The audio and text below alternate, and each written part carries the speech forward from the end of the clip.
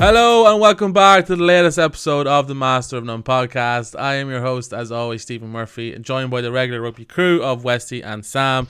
And boy, oh boy, I'm glad that these days that I have a podcast so we can chat, because there's a lot to cover in the past couple of days, all revolving around Munster and Connacht in the game on Saturday. But first of all, Westy, how are you? How was your weekend? My weekend was good. Went out for a winter swim. Winter swim. A winter swim, yeah. Even though it's autumn? Yeah, whatever. Autumn swim. It's pretty fucking cold, man. I'm counting it as a winter swim. Did you get your dry robe thing, did you? I got my dry robe in pennies. Oh, yeah. For a third of the price that everyone else pays for them. And it is delightful. Describe to people, what is it again? It's just a massive... Basically like a gown, giant basically. waterproof fleece jacket that is far too big for any human to actually fit into. Supposedly, you come out of the sea, you dry yourself off quickly, and then you put on this massive warm jacket, and life is good. It's like a big hug. But supposedly, if you fall in the water wearing it, you're done for. It just absorbs water so much, it's so heavy that you're done. Like, you're meant to be really careful with them. That's the only thing I know about them. Well, I had mine in the car, and I put it on after I get out of the water, so I thought that was pretty safe. That's pretty safe. You just be careful, Westy. But safe enough. If anything happens to you, I don't know what I'd do with myself, Westy. So please be careful, okay? Yeah. Sam, how was your weekend? Yeah, it was good. I enjoyed watching the match, actually. Like, regardless of the result, I actually thought it was an enjoyable match. It was one of those ones, you get excited about watching it. And then kind of just did a few bits and bobs around and then played a round of golf yesterday. So on the whole, yeah, I can't complain. It was a nice enough autumn weekend. Not a winter swim weekend, but an autumn golf weekend. So yeah, me and Sam launched some bombs yesterday in Craigmore Park, and by bombs I mean like those North 20 yards where they don't really know where they're going to land, but they're going places. Yeah, it's more the threat of the bomb rather than actual bombs. Do you know what I mean? Yeah. We're like, oh, this could be 300 yards. It's not. It never is. My weekend was good. I had a hot date on Saturday in Limerick. A certain Owen Harrison, aka Over the Hill Prop, aka Sam. We met for the first time in person after over a year of knowing each other, a year and a half maybe. Quite the romance.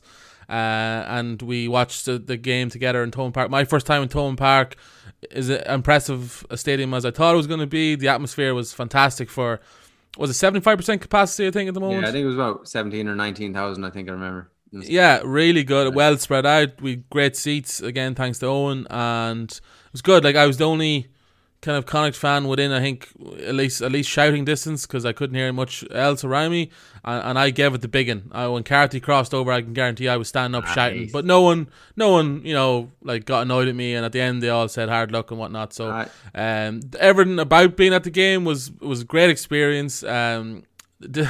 Owen's wife was convinced he was meeting a young one, because he was heading down to Limerick to meet a podcast friend. I'm doing air quotes there. This is what the wife was thinking. But no, it was just me.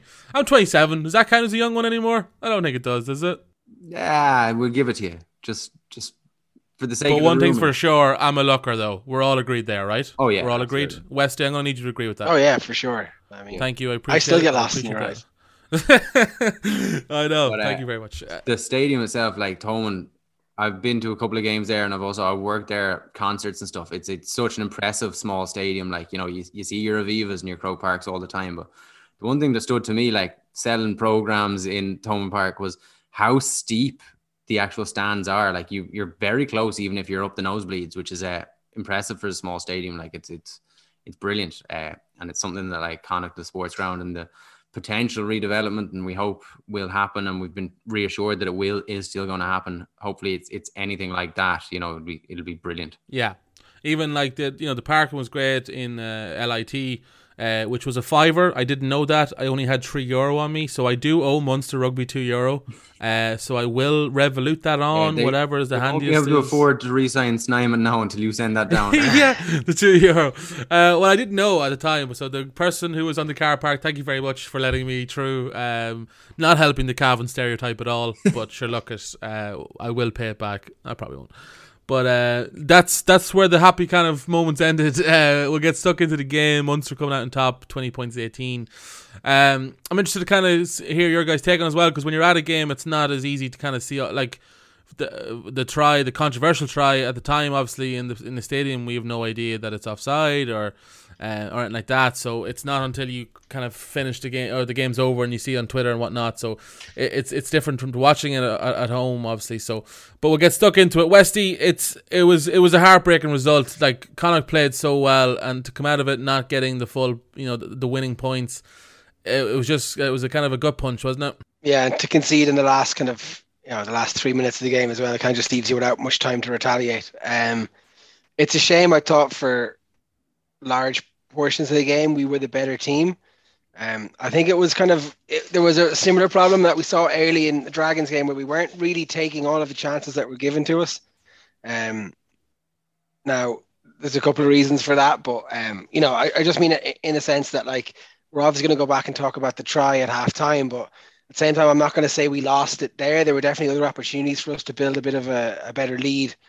I think it was, as Sam said earlier, like, it was a really good game to watch. I thought it was really entertaining. It was really interesting. I thought there was a lot of really good individual performances as well as a much better team performance by Connacht. And at the end of the day, again, if we had won the Dragons in the Cardiff game and got a losing bonus point in Munster, you'd be relatively okay with that. It's just put under a microscope now because we're 1-4 in the league, and the opposition isn't getting much easier for the next couple of weeks. So I'm definitely a lot more confident than I was after losing to the Dragons, but there's definitely still a long way to go for us.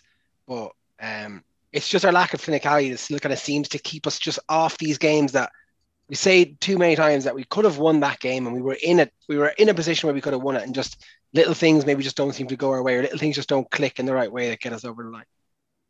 Yeah, I was saying to Owen actually after the game, if you had told me before the game like we'd play really well and get a losing bonus point, I probably would have been happy enough with it. But it was the manner in what we lost and how good they actually did play to lose that it was really heartbreaking then. But Sam, well, I know you were watching it like kind of half an hour after the actual TV. So how was that?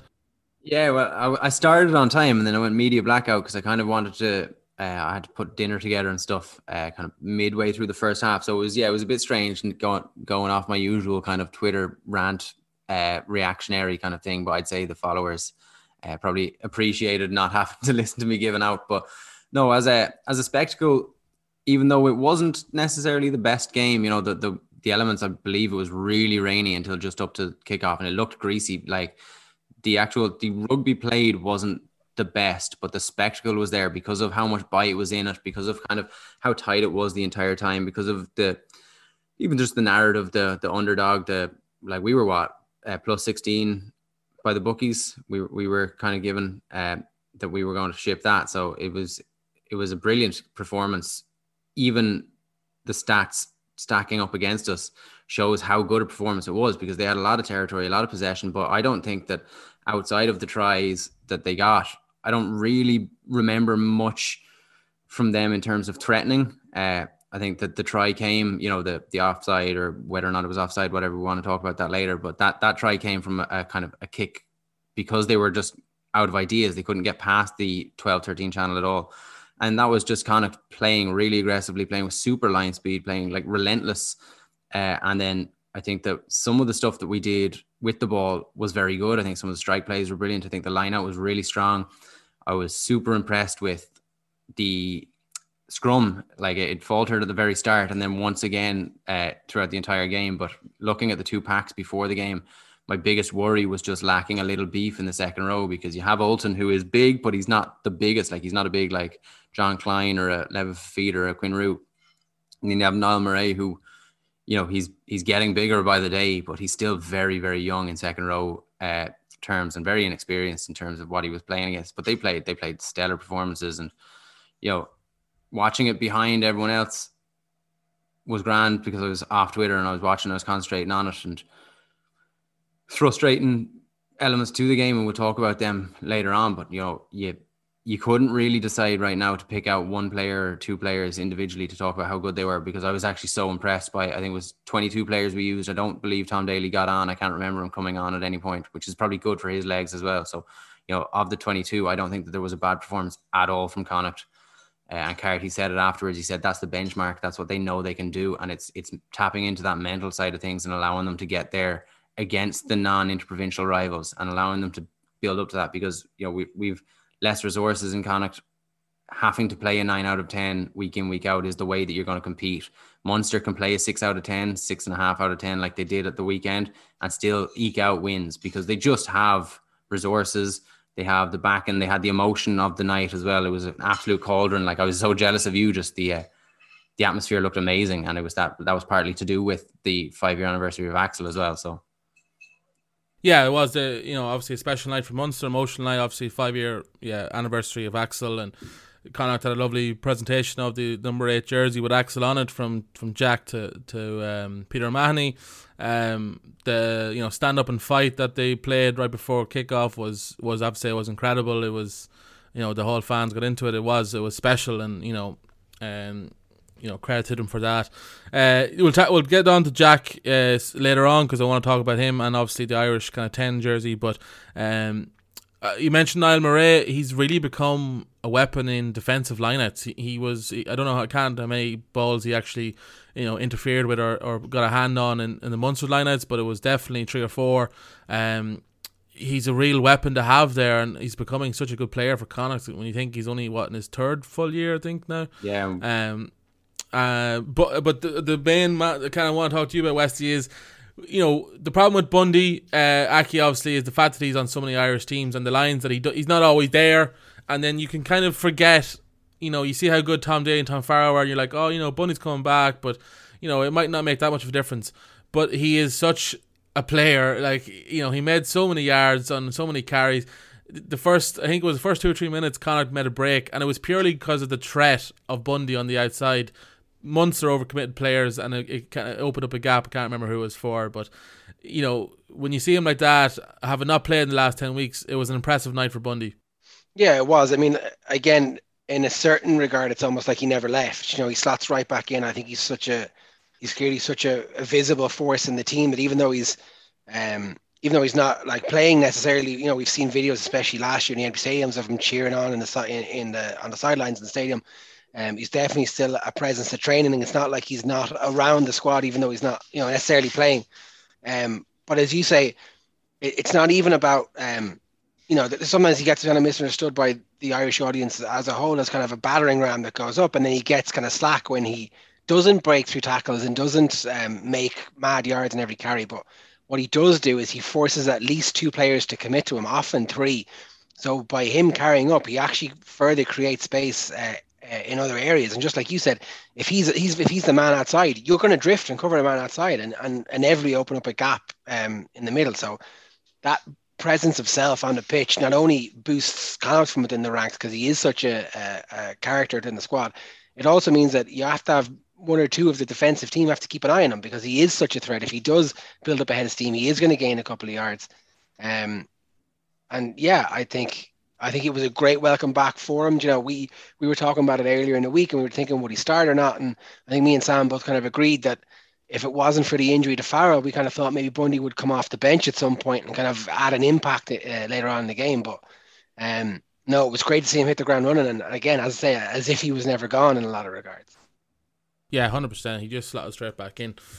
Who else kind of, Sam, impressed you? We already mentioned it, but everyone started having a good game. Obviously, it wasn't really a game for the likes of Porchy Tiernan. Like, it wasn't a wingers kind of day. Between the weather and just the style of plays, it was never going to be that kind of a day for the wingers and stuff. But were you happy with the Pack's performance against, when you play Munster, you're going to come up against a big Pack. Were you happy with how they got on? Yeah, I really was. I said that earlier. I was really impressed with, especially the second rows being able to lock it down. Like, I think it was the first scrum, maybe they got a free kick after 2 or 3 scrums, and that was about it. Then there was another one where Beelum buckled in. But other than that, seeing the kind of Munster fans and their predictions for the game, it was more of a Munster force was going to be the winning of the game for them. And I think that the winning of the game for them may have been that, but I don't think it was significant. I think that the Pack showed up. I think that they hit really hard. I think that they worked really well in the breakdown. I thought the ref was peculiar in his reffing of the breakdown. I don't think he asked a player to release before going over the ball once. There was so many tacklers were straight in over the ball, and second man up were straight in over the ball, and the ref let it play. And both teams benefited from that. Both teams were getting kind of turnovers. Like Oliver got one or two where he hadn't clearly released the player, but he was down over it, and they had one or two as well. You have Byrne and Jean Klein and Cloete, like they're animals on the ground, and they're so hard to ruck against, and they were dangerous, and they were keeping it dangerous. There was once or twice we got isolated, but no, on the whole, the pack was definitely super impressive. I think we will talk about Carty because he was the man of the match by far. He was standout player on the pitch by a country mile, I reckon. The centres were so dangerous. I thought Mac Hansen was brilliant. I thought he got involved even when it was a boring day for wingers. I think he really cut in. He cut that line that you were talking about off the first phase, very start of the game. And I thought, other than the Peter O'Mahony challenge in the air, I thought it was a fairly flawless game from him again. He's been impressive. And then, your forwards, Bealham continues to impress. I don't know why he's not talked about more outside of Connacht in terms of the Irish team. Like he's been in Irish teams. Coaches obviously like him. He's much bigger than people give him credit. I think people think because Connacht's pack is lighter in general, that means that our players are all significantly smaller than other players. But I think Bealham is an absolute monster. He's unbelievable with the ball. He carries well. I thought between himself, Burke, who's really shone this year so far, really very strong. Heffernan was good. And then McGrath and Masterson to come in for a scrum straight away with like 5 minutes to go in second row and prop on our own kind of 5-10 meter line. And I know they scored a couple of phases later in and around the same area of the pitch, but that scrum was solid and it held it and it did what it needed to do. So yeah, really, really impressed with the forwards just as a whole. Even when like Delahunt came on outside of one poor line out, they were brilliant. And it's too hard to kind of pick out individual performances. But I will say that I said it last week and the week before that Oliver, in my opinion, needs to start. Loved Jared Butler, brilliant player, is definitely going to come back into the form we know he can do. I thought he had a good impact when he came on, but Oliver is just playing out of his skin. And while it's kind of a make hay while the sun shines sort of situation with him, I think just keep playing him, especially now if unfortunately it looks like Prendergast might be injured for a while. Yeah, you mentioned Greg McGrath. Talk about welcome to professional rugby for Connacht. Fucking last few minutes against Munster and Thomond. So yeah, but no, 100%. It's amazing that like that number 1 jersey we singled out before the season started as being like, we expected Duggan to start most games, and it's actually become sort of a couple of lads are going to put their hand up, which is great, and we still have Sam Elo to come back in as well, and if potentially so. And Tuamanga. Whenever he arrives over too. So like it's amazing how that kind of turns out. Actually, I was speaking to this with Corey while we were watching the match, and she was asking because she'd be interested in how Duggan's getting on, and I just said we would have thought that he was the starter, but actually I think they're managing it really well, because the last thing you want to do with two promising young props is run them into the ground because you're missing a player. So the alternating between them, giving them weeks off, they've both had injuries in the past. I think it's really smart managing of two props. And it's keeping them both hungry, because I think they've both played like really well anytime they played this season. So, having that but not giving them burnout is great for both of them, and it's such a good experience for the two of them, and it's going to keep them both hungry. Yeah, I want to talk about Munster's performance. Before we get into that, Westy, we saw, I would say 20 seconds, no, but let's give it a minute, that really sums up Connacht rugby. It was Shane Delahunt kicking a 50-22, which was incredible. He was pumped up. I saw him turn to the bench. He was loving life, and then immediately throws it in crooked and gives away a penalty. That is it's just it's beautiful, isn't it? You just couldn't really wrap it up. Yeah, I don't know how you want to describe it. Is it kind of being a bit high on your own supply for a couple of seconds, where like it's totally understandable. Like you think you've just done something great, and now this is the easy part. There's the tricky part as a front row forward, as a hooker, to kick a 50-22, and then it's like, oh, this is my bread and butter, I'll just throw it in. Oh no. Yeah, I think he might have got so confident he was doing like a no look throw. He was just feeling himself. He was still looking at the guys on the bench like, yeah, that happened. What was super frustrating about that one in particular was that like Munster didn't even dummy jump. Like there was no one there. Like he could have just thrown it down the middle and there was no contest whatsoever. So they're the ones that you're like, you're almost like, ref, like there was no one even contesting for that one. So how is it unfair? But no, you have to give it.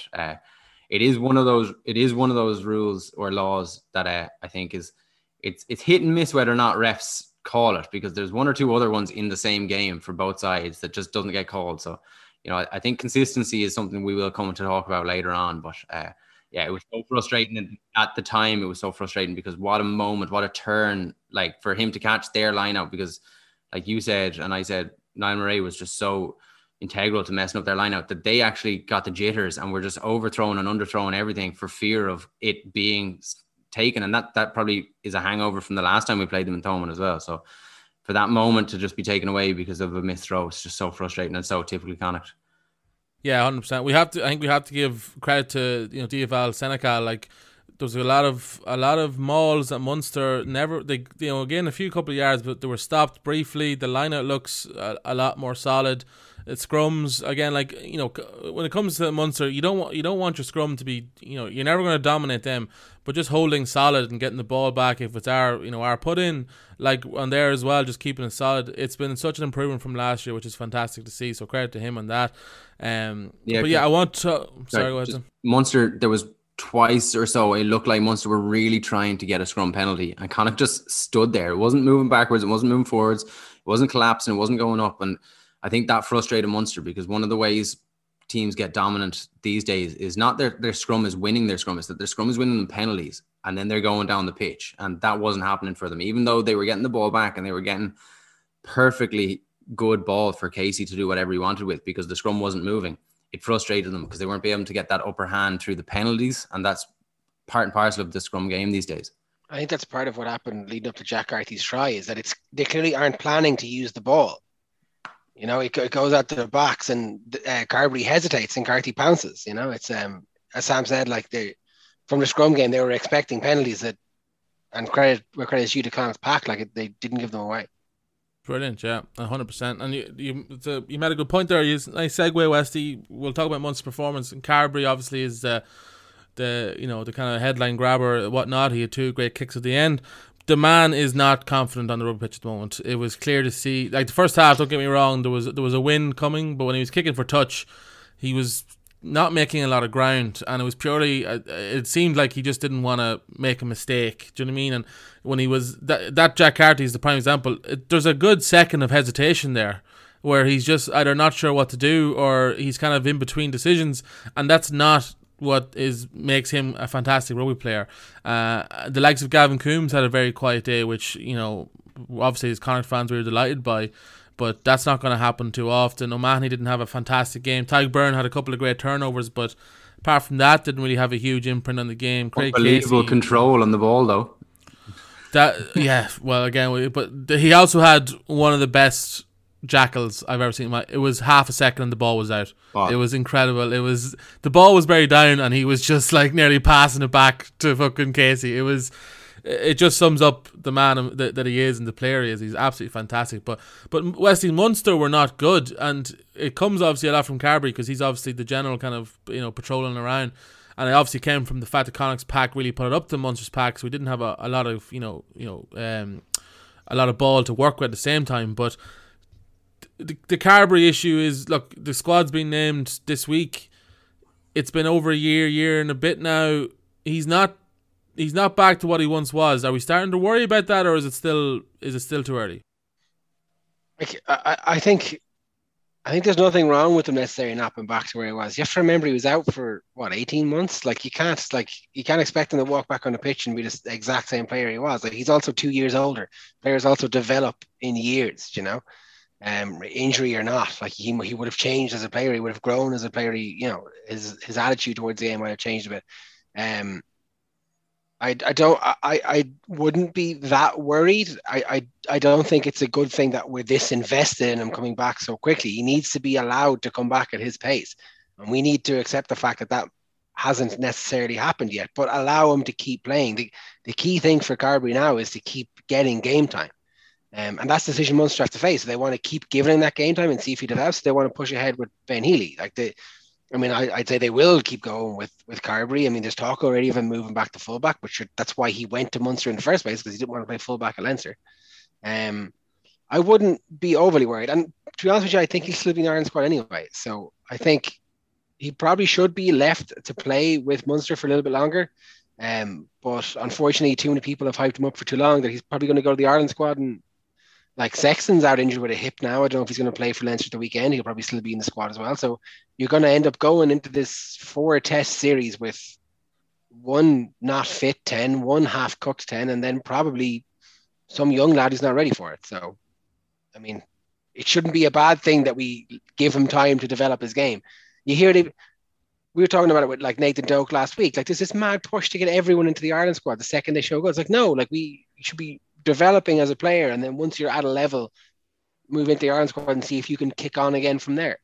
I've already seen today on Twitter Frawley knocking on the Ireland door. Well, so I'd be invested in that. I said last year when you said any signings we could make, I thought Connacht should look at Frawley.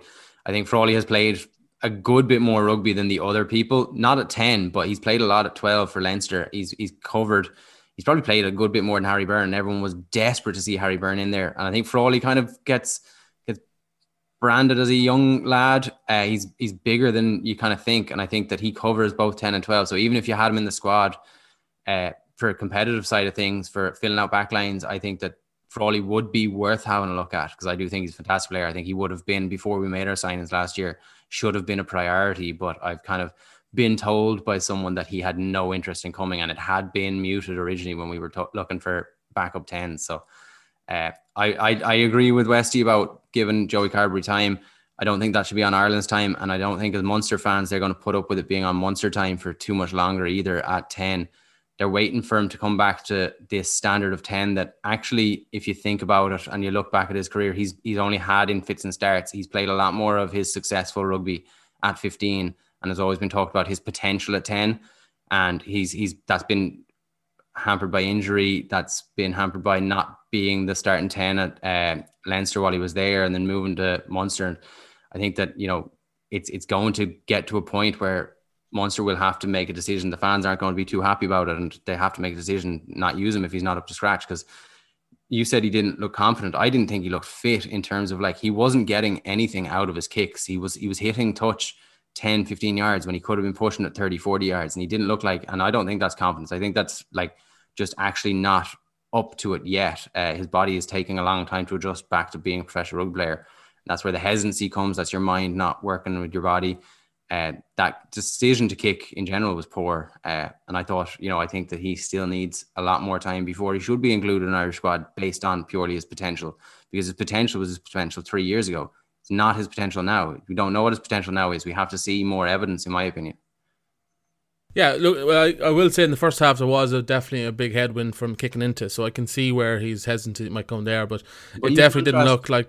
If you contrast the second half, his kicks versus Jack Carty's kicks in the first half, Jack Carty was getting full length kicks. Zebo had to pull off like a Peter Schmeichel-esque save to stop a 50-22 from his own 22. And Carbery was getting nowhere near that. His kicking off the tee was a good bit more accurate. He scored the winners. Carty hit the post with one from a similar position. But outside of that, like, it didn't look like he was pushing it himself at all. Whereas you see the best 10s eke out the extra little bit. And I think that comes with your body being as confident as your mind. And that comes from practice. That comes from time.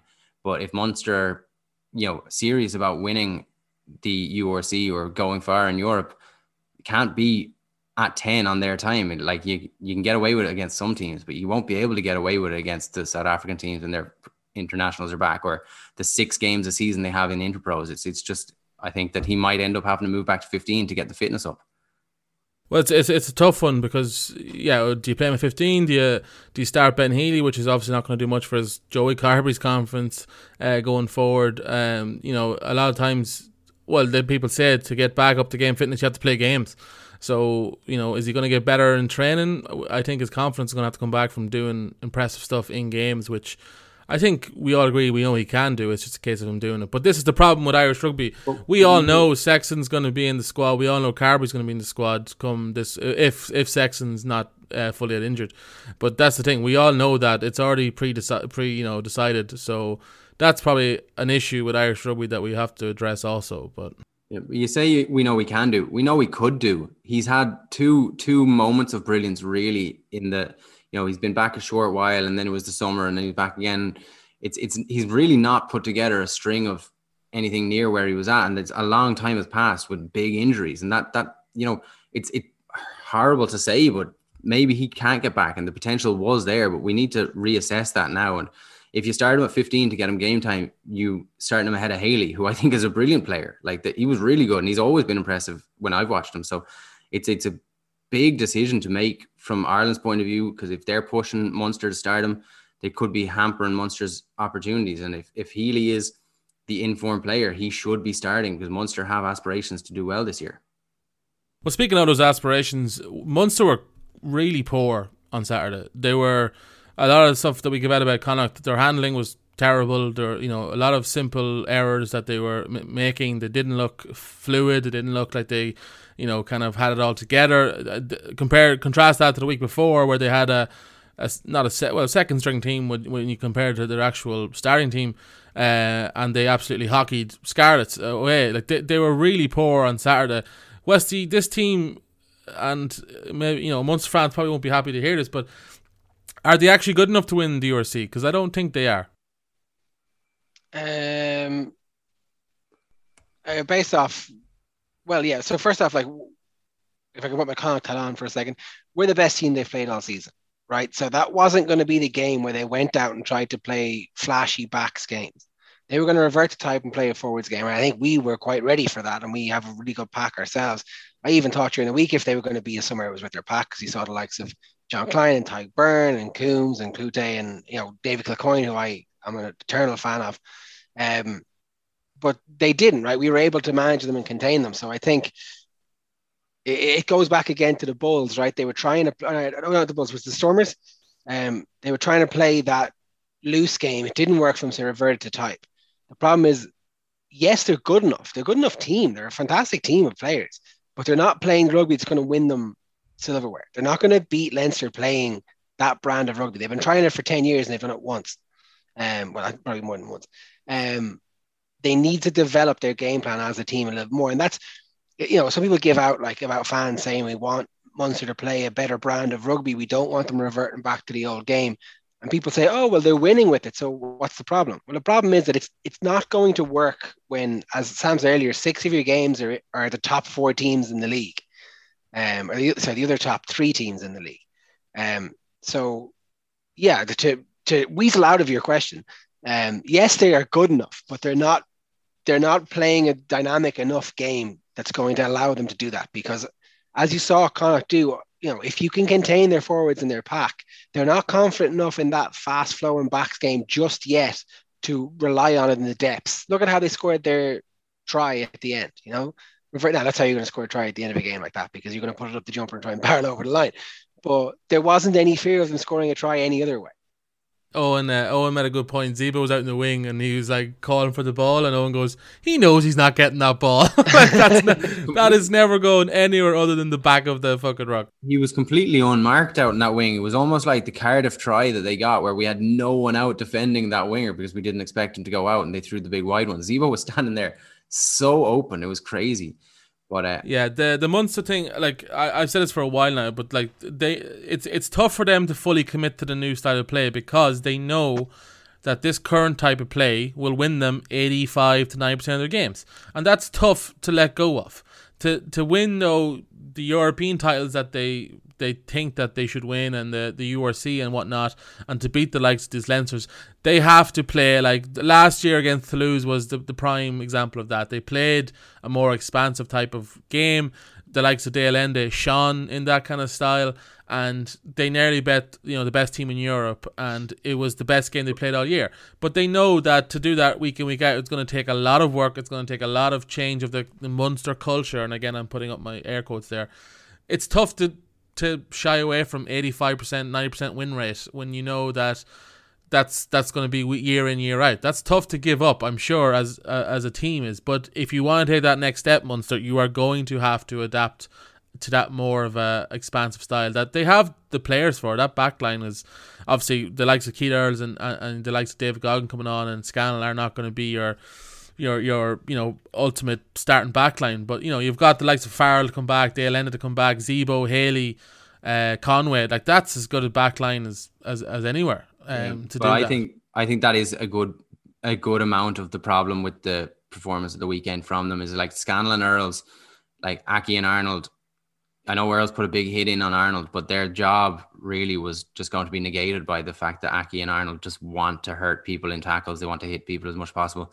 And that puts a lot of pressure on Carberry. How much less pressure does Carberry have if he has de Allende just outside him than Scannell? You know, it is a big thing for them to be able to play the ball with that back line on a day like that. I didn't think it was happening. And I thought it was actively not happening 3 or 4 times. And once they scored from it and the TMO, you know, allowed it, but 3 or 4 times, even those, like they were trying that chip kick because they were identifying that the space was out wide, but they didn't have the ability to get it out wide with the pace in which Connacht were getting up to it. And I kind of think like we didn't really acknowledge how good Dragons were when they beat us, and we kind of talked about Connacht's mistakes, but I think the Dragons made Connacht make those mistakes and made Connacht play poorly. And I think that is the same for Munster at the weekend. I think Munster didn't play well because Connacht didn't let them play well, because Connacht were absolutely relentless. Their defense was so quick. You know, there's a lot of people saying that there may have been 1 or 2 offsides, and yeah, there may have been, and they do happen in games, but a lot of them I don't think were offsides. A lot of them I think were just stupidly fast lines, because like Aki and Arnold and even Porch coming up, and you know, Carty is just defensively a machine this season. He's changed his game and he's acknowledged that, and he's identified that as an area that Farrell wanted him to do it. And I think that stopped and negated the back line being able to do anything for Munster. But once de Allende is back, once Farrell's back, you know, depending on if it's Carberry in 10 or not, Murray is like an experienced head. I think Casey's probably quicker, but I think that the Munster will be able to play a good bit more than they were allowed to play that weekend. Yeah, that's fair. Well, we'll talk about, I don't like talking about refereeing decisions, but we're not going to go into too much detail. But I think more of the point to talk about was the fact that it came out today that there's no, I think it was the term refereeing council, refereeing team, basically. That refereeing when they, manager, I think. Manager, yeah. There's no reviewing, basically, of kind of games, potential mistakes. Like that the Premier League, I know, has, you know, certain sports have it, especially professional sports. From what I read today, there was a person in the position for the last 4 or 5 years who stepped down during the summer and hasn't been replaced, which means for 4 games this season now, teams have had no kind of way of doing anything about it.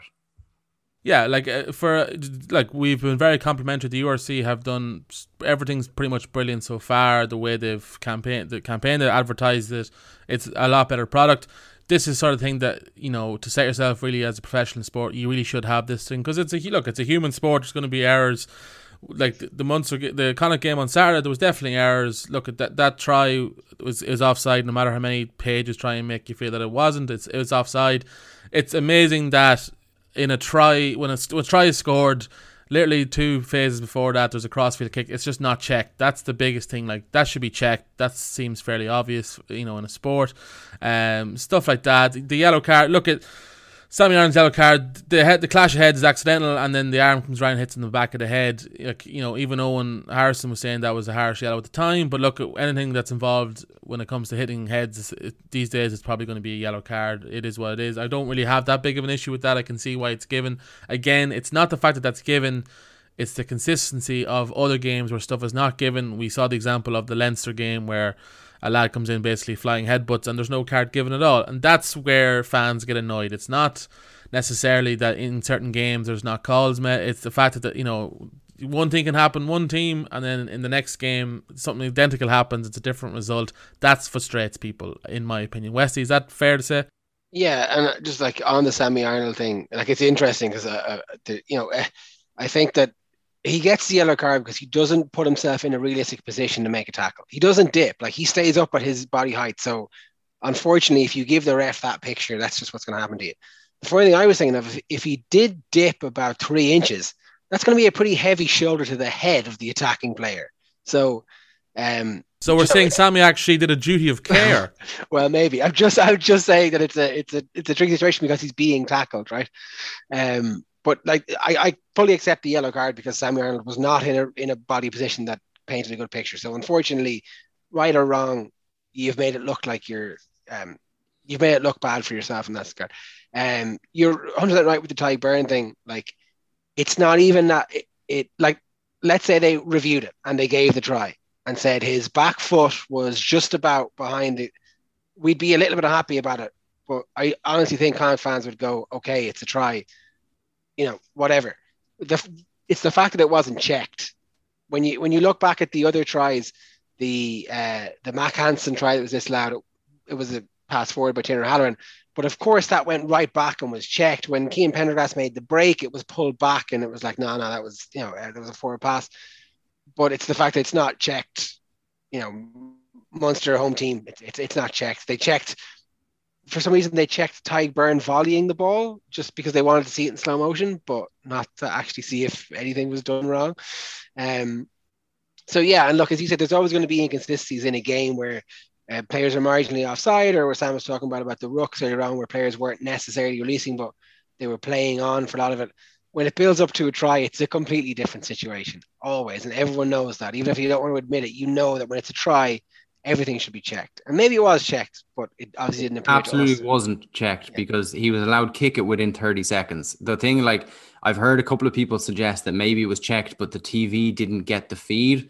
But it can't be checked that quickly because, like, even when they were analyzing it at halftime, it took them 3 or 4 attempts to get an angle to see it. So there's no way anyone is checking that and allowing the kick to happen. It was crazy because even if they weren't checking that, there should have been some sort of check on the grounding. The ref was nowhere near it to confirm whether or not it was grounded correctly at all. And there was no delay for our TMO. It really made no sense to me. And then you look at how intricately they look at the Arnold one and the Mac one, and then there was a high tackle that was missed, and then there was like Prendergast was whistled, whereas I think if something like that is questionable, you should let it play on and then look back at it. I think that's kind of the way that people would prefer, is kind of give the benefit of the doubt and then look back at it. It's such inconsistency, and it's so often. And Friend came out and spoke about how Connacht rarely get the rub of the green with the 50-50s, and I tend to believe him, but that's probably from an aggrieved Connacht fan point of view. But, Bernard Jackman spoke about it last year. Other pundits have spoken about it. Argentina had the same qualm when they were playing the All Blacks. Is, sometimes there's preconceived kind of notions about teams, being more dominant up front, like Leinster, which means that essentially they just don't get scrutinized by refs. And I do believe that happens. I believe that kind of teams are given the, like, sure, they're dominant up front, so they're probably doing it all right. Where, like you saw last year, Leinster were allowed to just fall wherever they wanted in around the 5 meter. There was a head clash in the Leinster game that was way worse than anything that anyone who's been sent off in the last year, probably included, has done. And it wasn't given anything because there was suddenly mitigation and the ball wasn't there. But we were led to believe that head-on-head collisions like that were supposed to be looked at. So it is just a real lack of consistency throughout the entire league. And I flagged it when we had our league preview. You said, what are you worried about with the league? And I said, I'm only worried about the product which they have created, which is so good, being ruined by substandard refereeing. Like, I've watched the Premiership, I watched some top 14, I've watched a lot of Super Rugby, and I don't ever feel like the ref is as much a feature in those games. They make wrong decisions, yes, but I just don't think that they're that much of a feature, because I don't think they're that inconsistent. I think that there's a style book they work towards, and they're probably more accountable. I think that they're upskilled a bit better in the Premiership. I know that they let go of refs that they feel aren't good enough, or they relegate them for a couple of weeks, and that just doesn't happen in the Pro 14.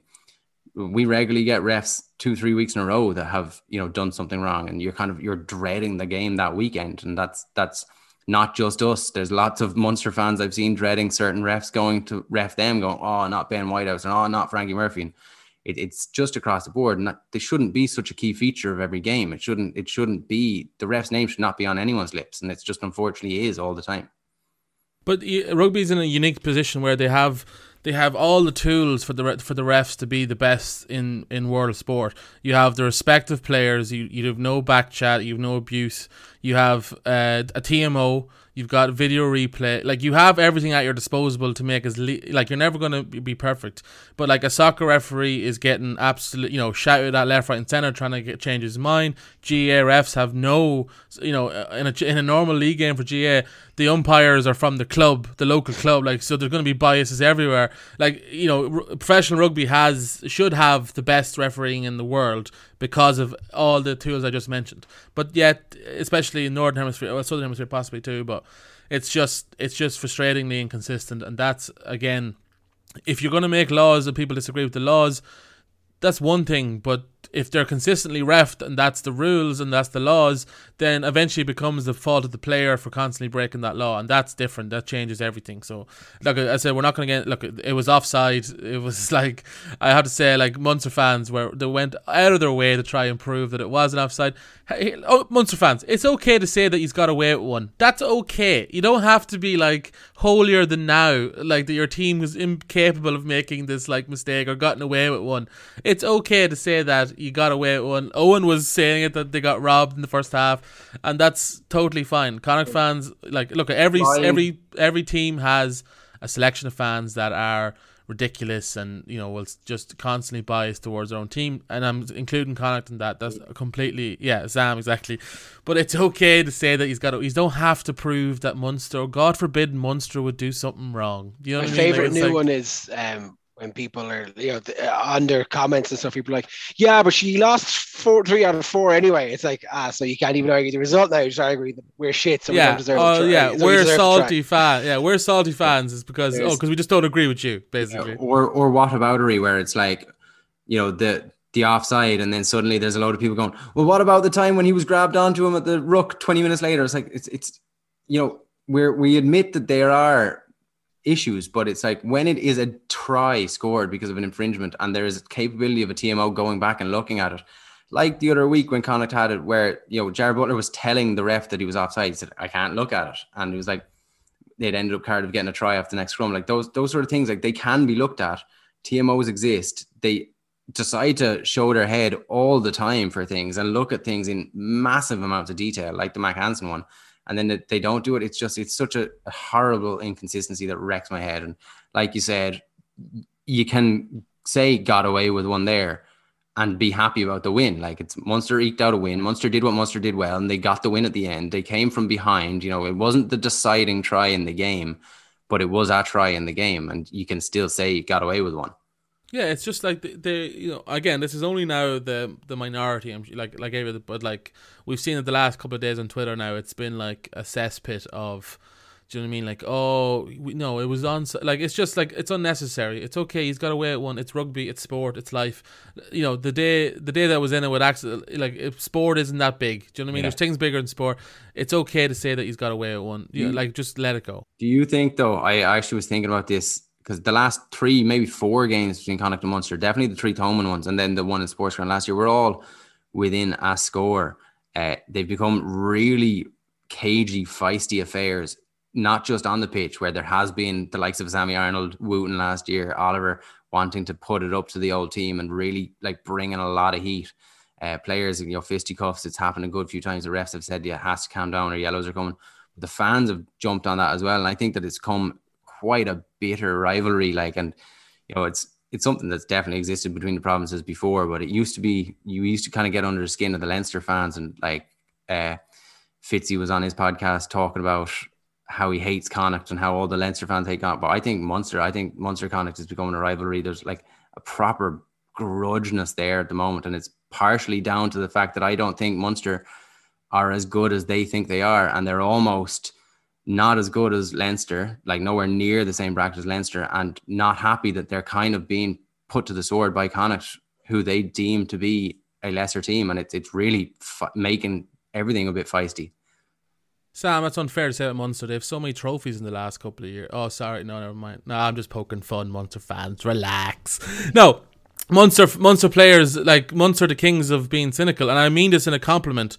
Like, I would love if Connacht were more cynical. Like, Clote is always pushing people off the ball after, you know, they say win a penalty.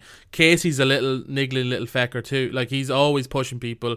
O'Mahony, who's my favourite Irish player ever, is like aggravating towards people. Jack O'Donoghue's just angry at the world all the time. Like, you know, they have these players that, like, are gonna be niggly. So, like, to act surprised then when teams kind of fight back, you're like, okay, but like, you understand what's happening here. But look, we've talked enough about that. We've talked enough about refereeing. As I say, I'm not going to spend podcasts talking about refereeing because it's just not fun.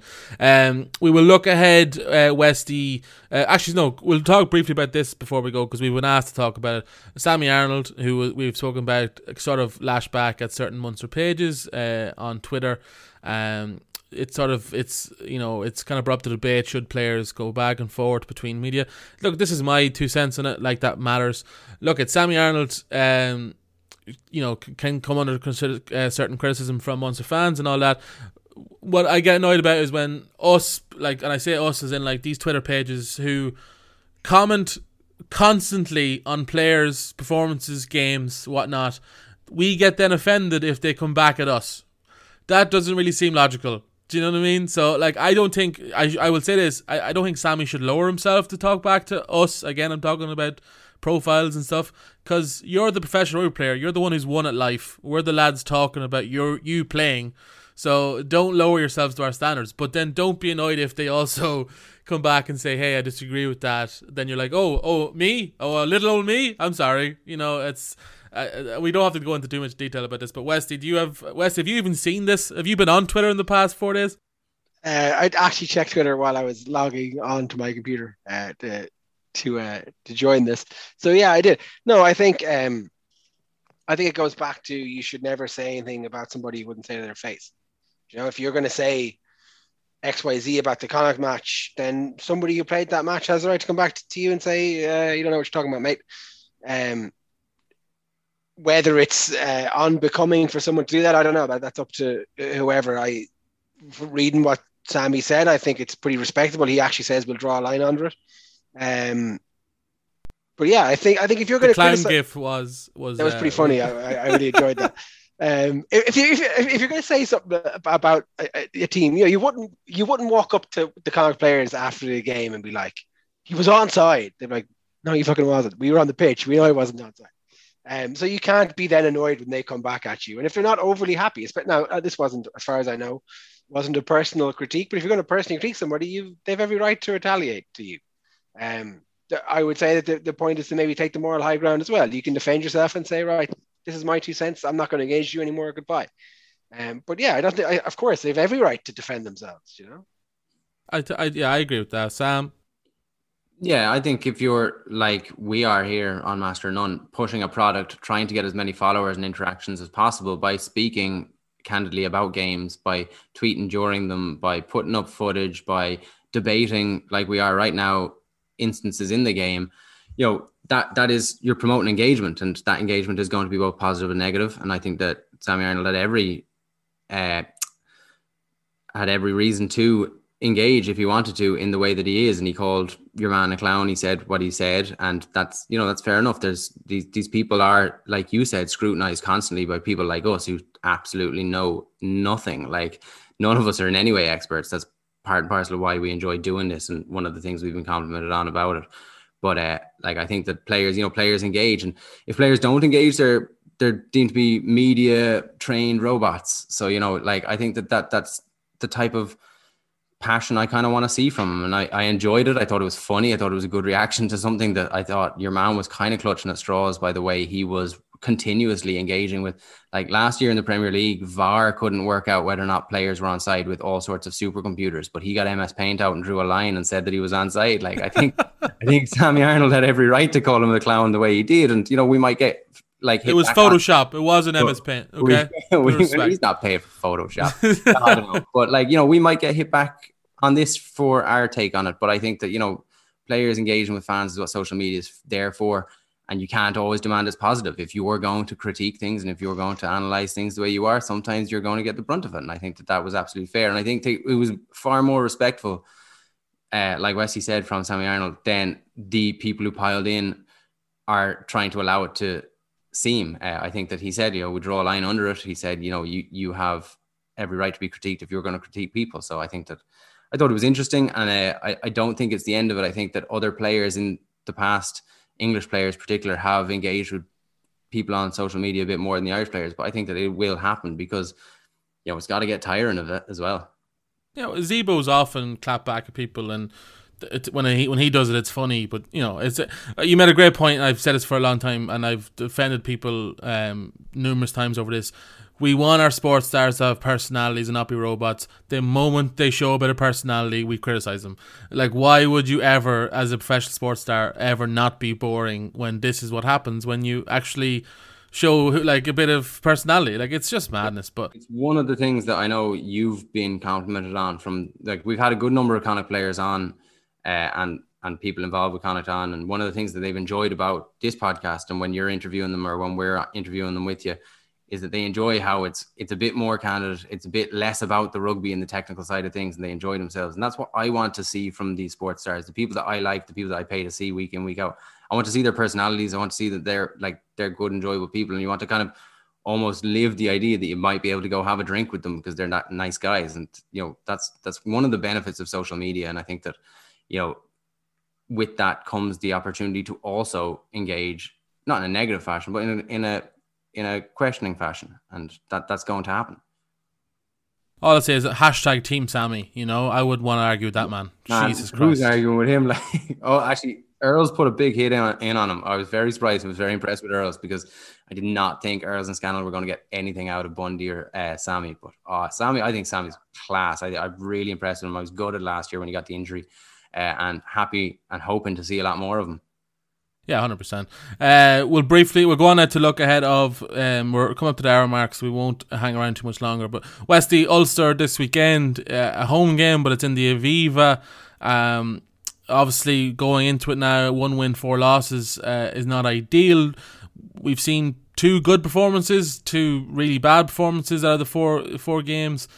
What are you hoping to see from Connacht this weekend? And then are you expecting a win or are you expecting a loss? I think it's tough to say, right? Because again, after we beat the Bulls, what I said was I wanted a consistent performance against Dragons. I didn't necessarily need us to go out there and put 5 tries on them. I needed us to have a level-headed, consistent performance. So I think we had a pretty measured performance against Munster. So, look, I'd love to sit here and say that the performance is all that matters. It is about being competitive with the other provinces. We are in the toughest pool in the league, and we are well able to compete with these other three rugby powerhouses. But unfortunately, as the weeks tick on, we need points. And I said it last week, the best way for us to get points, the best way for us to get European rugby is to take points off the other Irish provinces. So, look, I'm not saying it's all that matters, but we do need to start winning these games. We do need to start building points in league where, what are we, 12th, 11th at the minute? Like, at least we got to lose a bonus point from Munster. This is a home game, so I think the onus is on it that we need to take as many points as possible from it. So I'm not saying a loss isn't acceptable. If we have another really, really good performance and we get on a little bit unlucky at the end and lose it, I can live with that. But with one eye on the rest of the season, how many more times can you say that? We've already lost too many games in the opening 4 rounds of the season. So yeah, I think I'd be disappointed if we're not taking a win from this game against a very, very, very well coached Ulster team. Yeah, I agreed. A good Ulster team, but an Ulster team that hasn't really set the world on fire yet. Now, albeit not the best competition yet either, so it'll be interesting to see how they do get on against Connacht. Sam, the game is in, as I said, Aviva, not in the sports ground. Are you expecting that to be an issue for Connacht? Would you rather this game be in the sports ground? Any other year, yeah, absolutely. But we're hearing already from the government that the 22nd isn't going to be the full reopening of anything. It's kind of been banded that's going to happen, and that's going to be the announcement tomorrow, which means that the sports ground, we've had 3,000 at our home games so far this season because of that's the limitations that have been put on the size of our stadium. And that's probably just not good enough for an Interpro in terms of making money back for the team, in terms of building up an atmosphere. It's great to be there. I've loved the 2 games I've been at so far, but I think that, if it's not fully reopened for the year that's in it, for the financial hit that the club has taken, I think that moving to the Aviva was the right idea. And I do think outside of when we played Ulster and Munster in the Aviva behind closed doors last year, coming out of lockdown, like this is the first time Connacht played in the Aviva, and that could be something big for them. It could be, a motivation, especially kind of an almost siege mentality, having lost in the circumstances we did this week, having lost 1 or 2 other games and been questioned by the kind of media. Are they able to do it? I think that it could really push on. And like you said, Ulster have won. They've won all 4 of their games so far, but I haven't seen Ulster fire like they can and the potential they have. They've got some brilliant players. Hume is excellent. Timoney is, like, if you can keep him down, I think you can keep a lot of what they do really, really well down. But they weren't questioned at all by the Lions there at the weekend. They put up 26-10, but the Lions had 2 or 3 really big breaks and like a 5-minute patch of play. But yeah, I think Connacht just go into the game and play at the standard they played at against Munster. And they might not come out with a win because Ulster are a very, very good team with a lot of really, really good players and great coaching setup. But I think that if they play like that I know it's going to look bad in terms of your overall standing in the league and your scores and stuff, but I think that, like we said, the Dragons and the Cardiff games, they're the games that you win. The Munster and the Ulster, we have to play the Interpros. We have 6 of them and we have 4 South African teams a year. We have a really, really hard set of fixtures. But I think if you can play like that against Ulster, come close, really show what you can do. And then, like Harty said, set that as the benchmark and then go out and prove to people that you're not inconsistent. Go out and prove to people that you can put that 9 out of 10 in. I think that that's good enough for me. And the proof will be in the pudding 6 games from now. If we lose it and then just falter, or if we lose it close and play really well and then just can't get up for the next game after that, then that's where you feel a bit let down. But, it's so hard to say you require a win from an Interpro because just Ulster, Leinster and Munster are such strong teams, and it's really making this year difficult for us. Yeah, Connacht was, what we said, the most consistent, inconsistent team in the league. I was going to talk about the Irish 10 jersey, but I think we'll actually leave that to next week because the squad gets named this week. So I think we'll touch on it then. I think we all want Jack to be in. I think, did we really cover Jack and how good he was on Saturday? Or did we miss that? Any amount of talking could cover how good he was on Saturday. Yeah, the most important thing, Jack was the best 10 on the pitch by a country mile on Saturday. Whether that will be thought about when it comes into selection, we don't know. And if Sexton isn't injured, it's going to be Sexton, Carbery, and then it's probably going to be the third person, either Billy Burns, Ross Byrne, Harry Byrne, whoever. And that's kind of frustrating. But it is great to see Jack playing incredibly well. At the press conference during the week, he said he was feeling confident in himself. He said that he feels like he's been playing really well. Obviously the week before against Dragons wasn't his best game, but over the last year and a bit, he's put in some really standout performances in big games against the likes of Munster, Leinsters and Ulsters, and I think that should be kind of should stand to him, but we will see. I think the Dragons thing was more of an overall team issue than necessarily, it's easy to, if we single out one moment of Jack Carthy's, which was, we thought was, if he had a decision over again, maybe he wouldn't make it. I'll caveat this by saying that I don't think any of the Irish 10s are in particularly great form at the minute, but even with the Dragons game put in, I do genuinely think Jack Carthy is playing the best out of the Irish 10s. And I will say that, we've been disappointed by Carbery. Billy Burns hasn't been outstanding. Harry Byrne is injured. Well, yeah. Johnny Sexton's going for scan on his hip and is 100 years old. And Ross Byrne is now deemed to be a little bit too conservative. So, but Healy can kick it from 95 yards, so get him in. Even Ger Gilroy today on Off the Ball said that Carty is number 2. Even Ger Gilroy. Jesus, I think someone was holding a gun to his head. I'm not sure. It was. I love how he's now jumped on the bandwagon of, God, why was Carty so mistreated when he was the one leading the charge 2 years ago? Yeah, they brought up they said like, is it the World Cup that holds Jack back in this Irish selection? And then like 2 minutes later, be like, they shouldn't even bring up the World Cup and talk about Jack anymore. It's unfair. You brought it up in the start of the segment. Like, this is the point we make. Jesus. This has been a frustrating part. It's good though. I feel better after it. Much like the game at the weekend, like it was enjoyable but frustrating. Yeah, it was, and a lovely date with Owen, and hopefully we'll do it again sometime. Second date, it's always nice if you can get it. Second date up the sports ground.